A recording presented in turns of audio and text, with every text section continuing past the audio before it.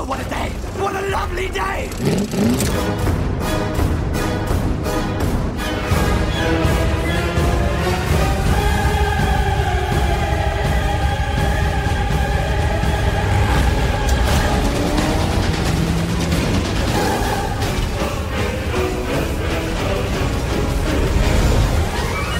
Welcome to the Mad Max Minute Podcast, the daily podcast where we break down Mad Max 1 minute at a time. I'm Rick. And I'm Julia. And today we're talking about minute 60, which begins with Max complimenting the Grease Rat's motorcycle, and it ends with Toe Cutter grabbing the Grease Rat's nose. That's a great ending. Oh, it really is. I know we complained a lot about Toe Cutter yesterday, about how he's a despicable human being, but as much as you hate him, he just does something. It's like, oh, yeah. Toe Cutter. As a character in a movie, it's hard to stay mad at you. Yes. Yes, So- it is. We start this minute pretty much on a close-up of a motorcycle, and I couldn't help but notice it's a Kawasaki C1000, and it's in near pristine condition. And You think it's their spare? I'm pretty sure it's the spare that they just held on to just in case. And so it would make sense because you would keep the pristine, pretty-looking bike front and center, so that way you could say, hey, Kawasaki, look at this awesome product placement we did for you. Thank you for letting us borrow all these motorcycles. Right. Oh, oh, you wanted them back in great condition? Well, about that. Yeah. I think they said they were able to give them back like 3 or 4. Yeah, nowhere near as many as they Yeah. originally gave them. But I like how Max straight up says that, oh, you must have spent some coin. Like, he's marveling at the fine craftsmanship and value of this motorcycle. And so Grease Rat responds quite proud of himself, just beaming. Like the sign says, speed's just a question of money. How fast do you want to go? Which, sure, looks fine on a sign, but as like a spoken catchphrase or motto, It's a little greasy. drawn out way too long in my opinion. Yeah. And it's a little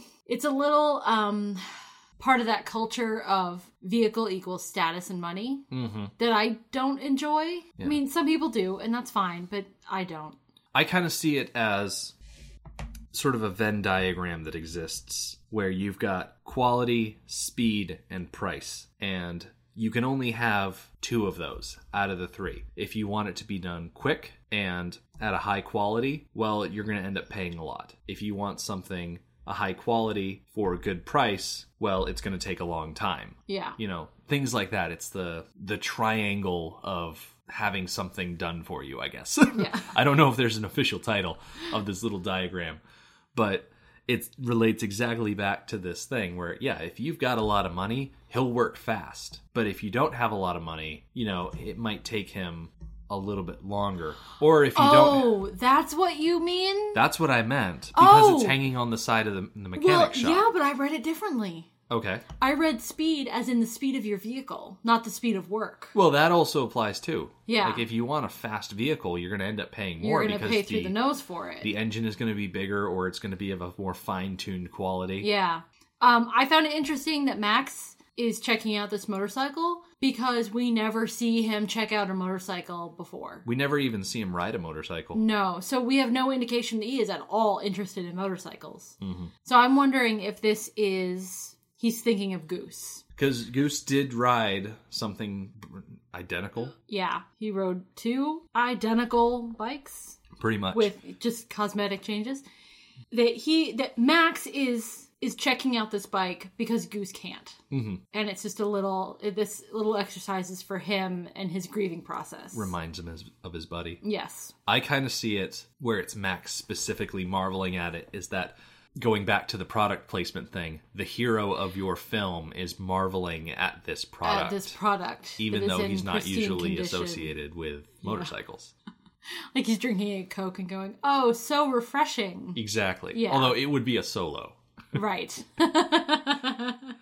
Because that's the thirst crusher. Yes. The thirst is crushed. Sufficiently crushed.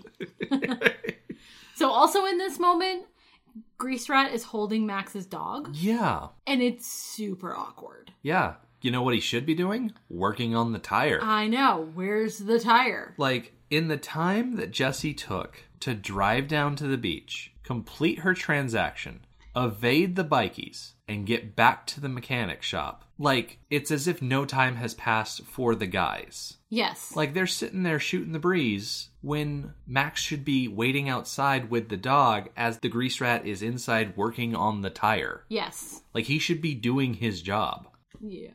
In the sense of the movie, the grease rat is holding the dog because the dog needs to be close by for what's about to happen. Max grabs the dog and jumps in the car. Mm-hmm.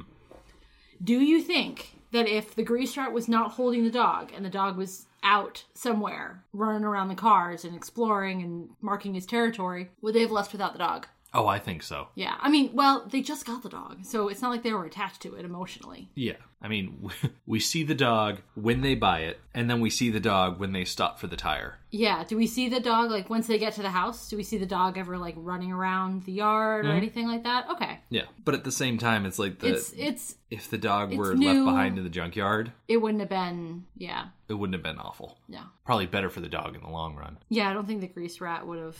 Although he seems to have some affection for the dog. He's holding the dog. The grease rat strikes me as the kind of guy that actually would appreciate having a dog around. He does seem to need companionship. Something to talk to instead of just himself. Right. We do see that even when he's alone, he's talking. Mm-hmm.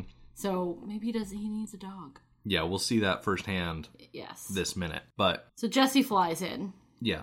She pulls in and she yells out the window without even parking the car. She just yells, "Max, quick, get in." And Max is like, "Well, what's wrong?" "Yeah, what's wrong? Yeah, I don't understand." Yeah. And it's like he can't... I feel like he's a little slow on the uptake here. Yeah, he can't surmise from her tone and the her... speed at which she came in, and that something's wrong, do what she says. Something is up. And he's just like... He questions her twice. He's like, what's wrong? What about the tire? And it's like, forget about the tire. And she's just pleading with him, like, just take my word for it, get in. Yes.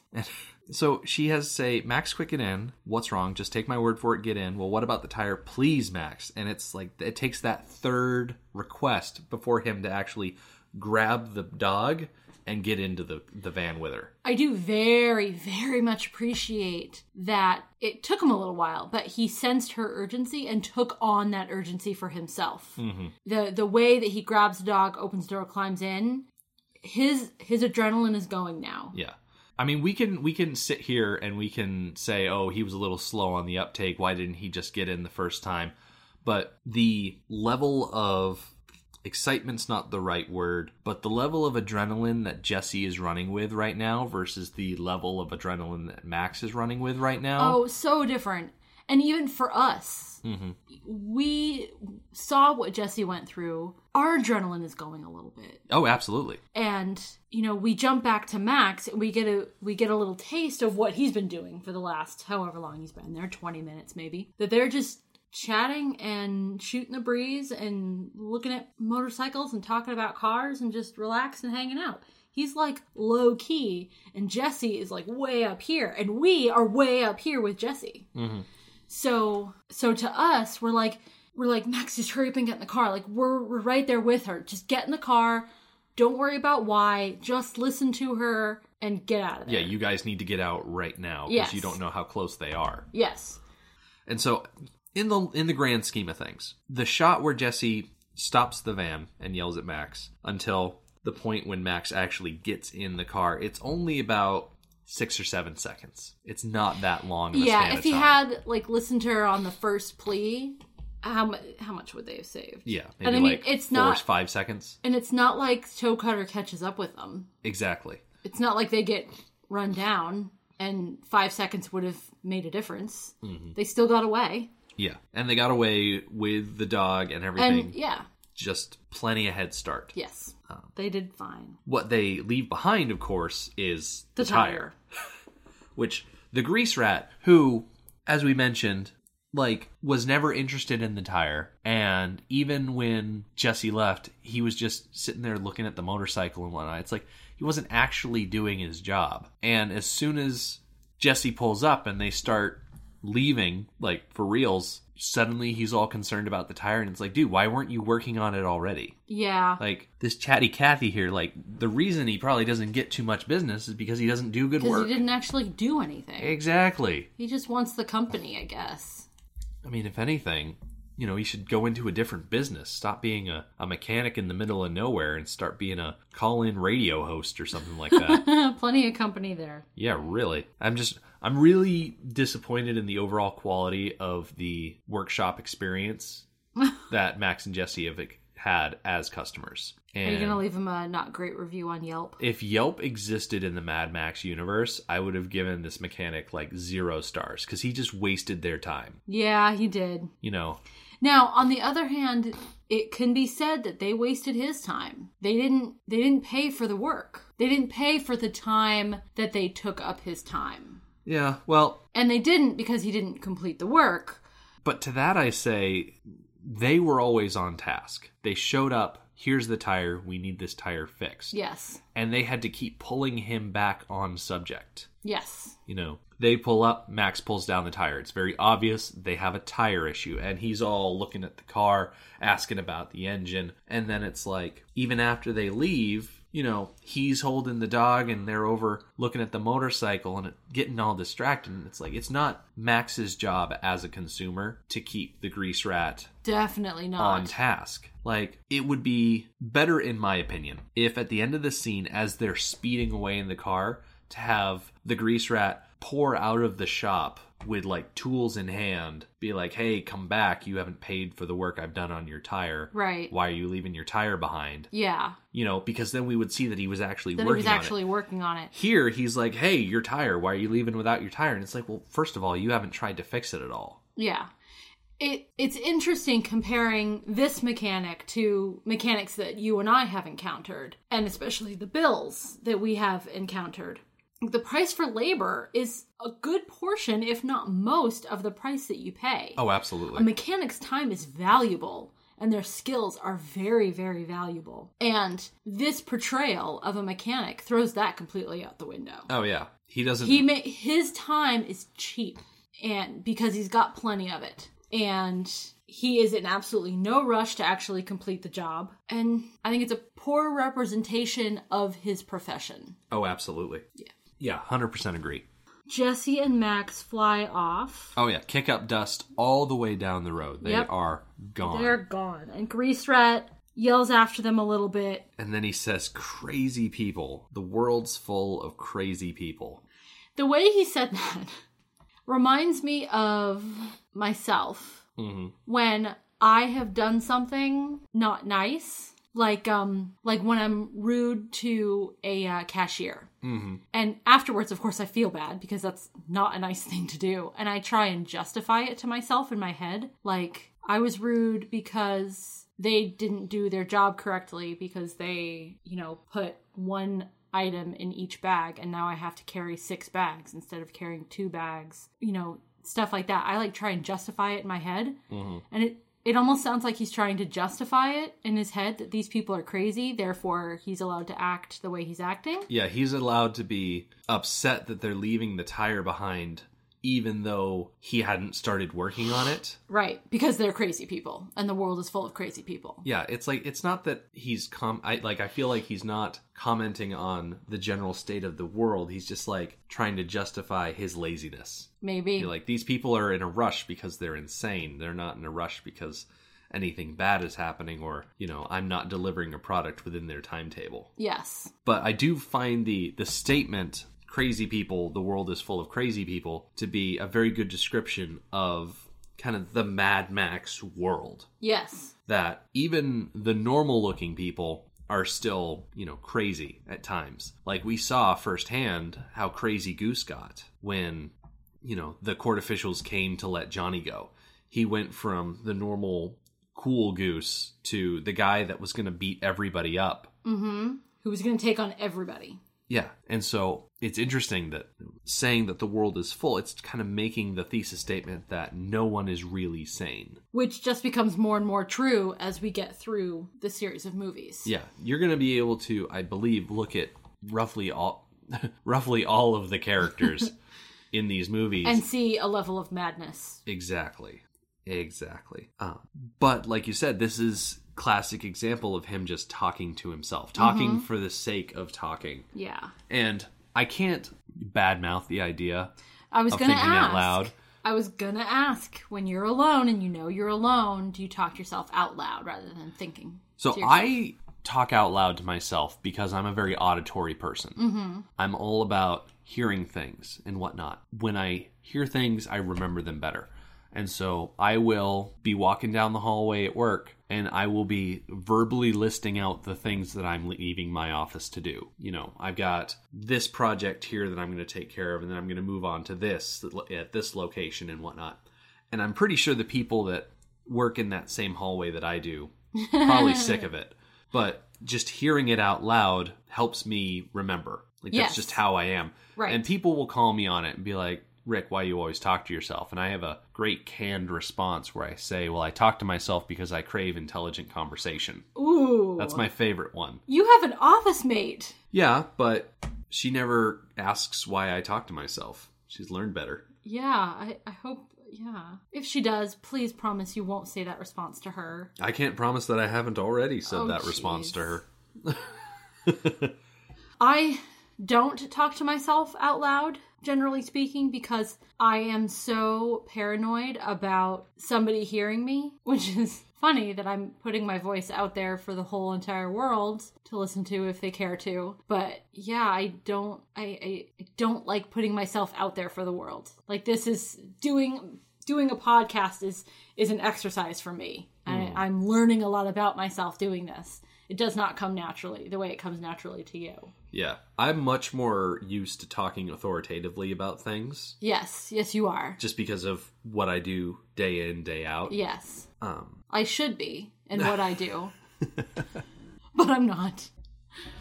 But like you said, it's a learning experience and an exercise. Yes. And I did kind of push you into this. It's been a good thing, though. Exactly. It's been fun so far. It's been growth.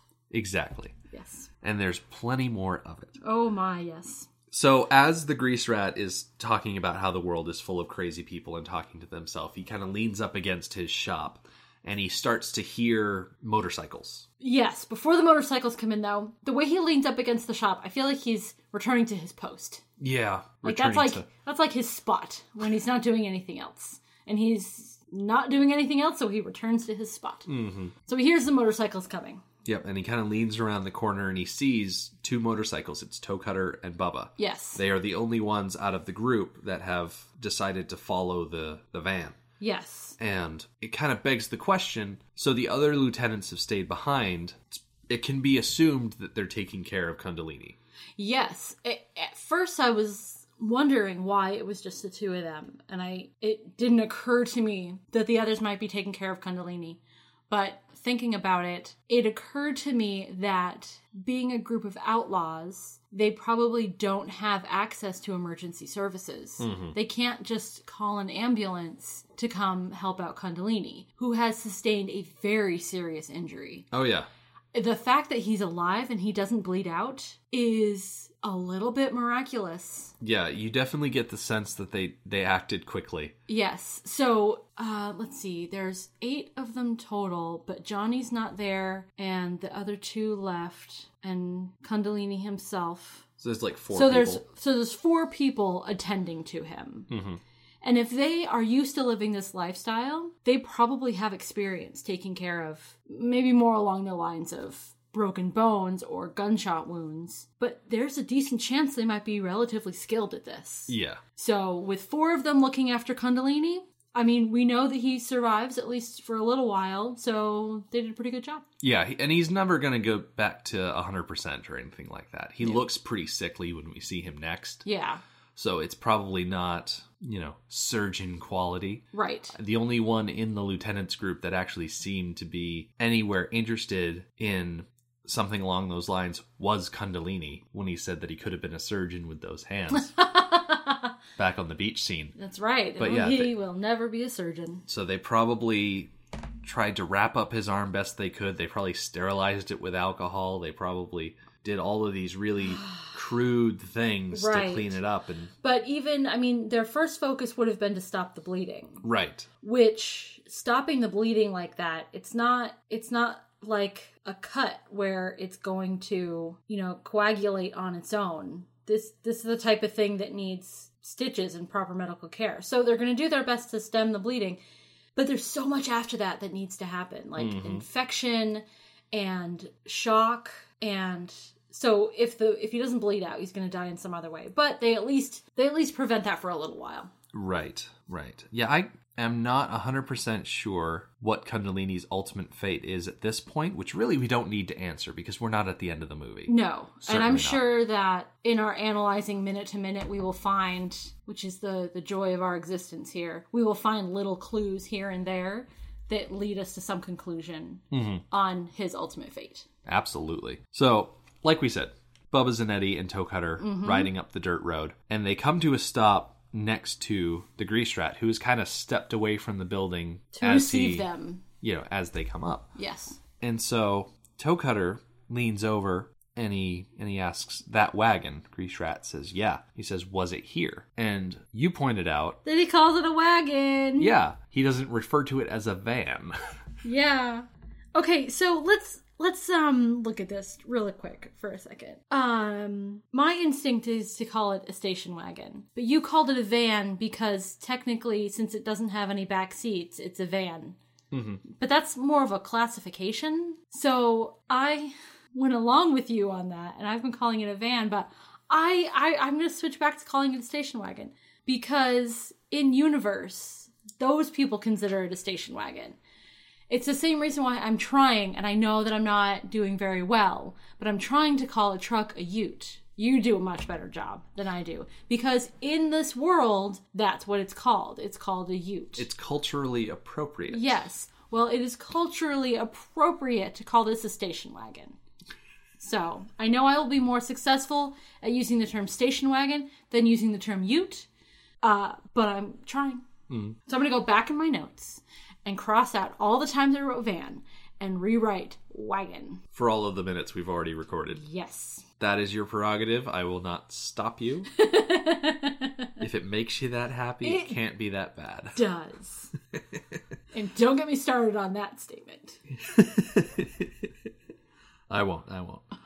So, Toe Cutter asks if the wagon was here, and the Grease Rat says, sure, a couple with a kid. I was just fixing their tire. And...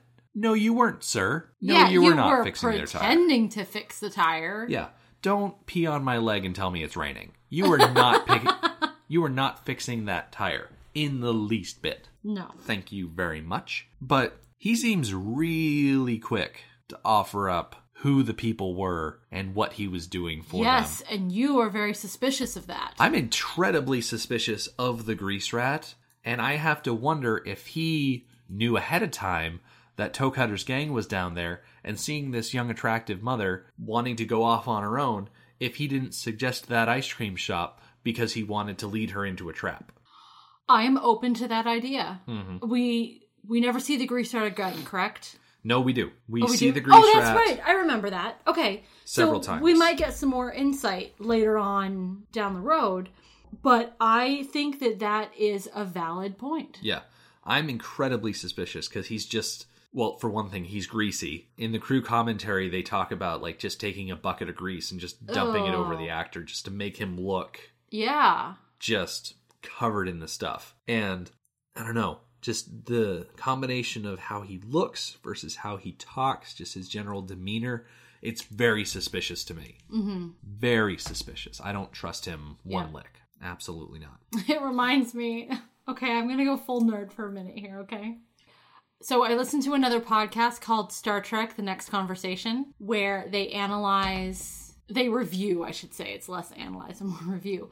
Star Trek Next Generation episode by episode. Mm-hmm. And I was watching the next episode that they're releasing coming up. I was watching the episode, and it's from season 1, episode, I can't remember what number, but it's the one called Data Lore, where Data meets and assembles his brother Lore. And Lore is a bad guy. If you know Next Generation at all, you know that Lore is a bad guy, and this is his introduction. And he conspires with this entity that feeds off of organic matter. He conspires with this entity to deliver the Enterprise to the entity like a gift. And I feel like this is like the exact same situation. Like, the Grease Rat has delivered Jesse and Sprague to the gang like a gift. Mm-hmm. And Lore was expecting to receive payment in the form of goodwill. And I can absolutely see Grease Rat expecting the same thing. Yeah, expecting not to be harassed by this gang. Yes. But he doesn't seem like a very good ally because of his talkative nature. And in fact, Toe Cutter, asks who this young couple with a kid was, and Grease Rat goes off on this tangent talking about how they left their tire behind, and Toe Cutter's having nothing of it and just grabs the Grease Rat by his gigantic nose. I love it. I love it. Yeah, and that was improvised. That was not in the script. Yes. Everybody was tired of listening to Grease Rat talk. Mm-hmm. And it's great to hear in the crew commentary because they bring that up as a great moment of improvisation by Hugh Keys-Byrne. Yeah, and it's nice to see Grease Rat finally just quieted. Yes. For sure. I like that an improv moment fit in so well with Toe Cutter's persona. Mm-hmm. We've talked a ton about nonverbal communication and power plays. And this was both. It was just, it was perfect. Yeah. And that brings us to the end of the minute. Wraps us up. So we are officially 1 hour into Mad Max. Yes. We have a little over half an hour to go. We are like 2/3 of the way through. Yeah, that's crazy. Yeah. We've been doing, 60 minutes. 2 months. Well, no, 5 episodes. So it's 20, so 3 months. Yeah, we've been doing this for a solid 3 months. 3 months.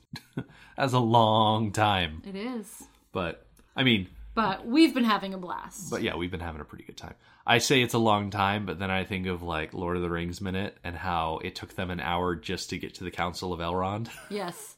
Like, we're an hour and we are well along the path to the climax of the movie. Mm-hmm. We've gotten through a lot of the business of the movie and we're heading down the final moments, heading straight for them. Yeah, we are nearing the precipice point where everything is going to topple and then Max is going to just lose his cool. Yes. Like, he is going to become mad, so to speak. Yes, very soon. But, yeah. So, we're just going to take this weekend to relish the fact that we've been doing such a good job. We're going to pat ourselves on the back and be all self-congratulatory and whatnot. And we'll see everybody on Monday, I guess. In the meantime... Our website is madmaxminute.com. You can follow us on Twitter at madmaxminute and like us on Facebook at facebook.com/madmaxminute. Thank you for joining us for Mad Max Minute number 60. Have a great weekend and we'll see you on Monday. Motorbikes and leather men, take me to the edge of the dream. Hold on tight, North Shore.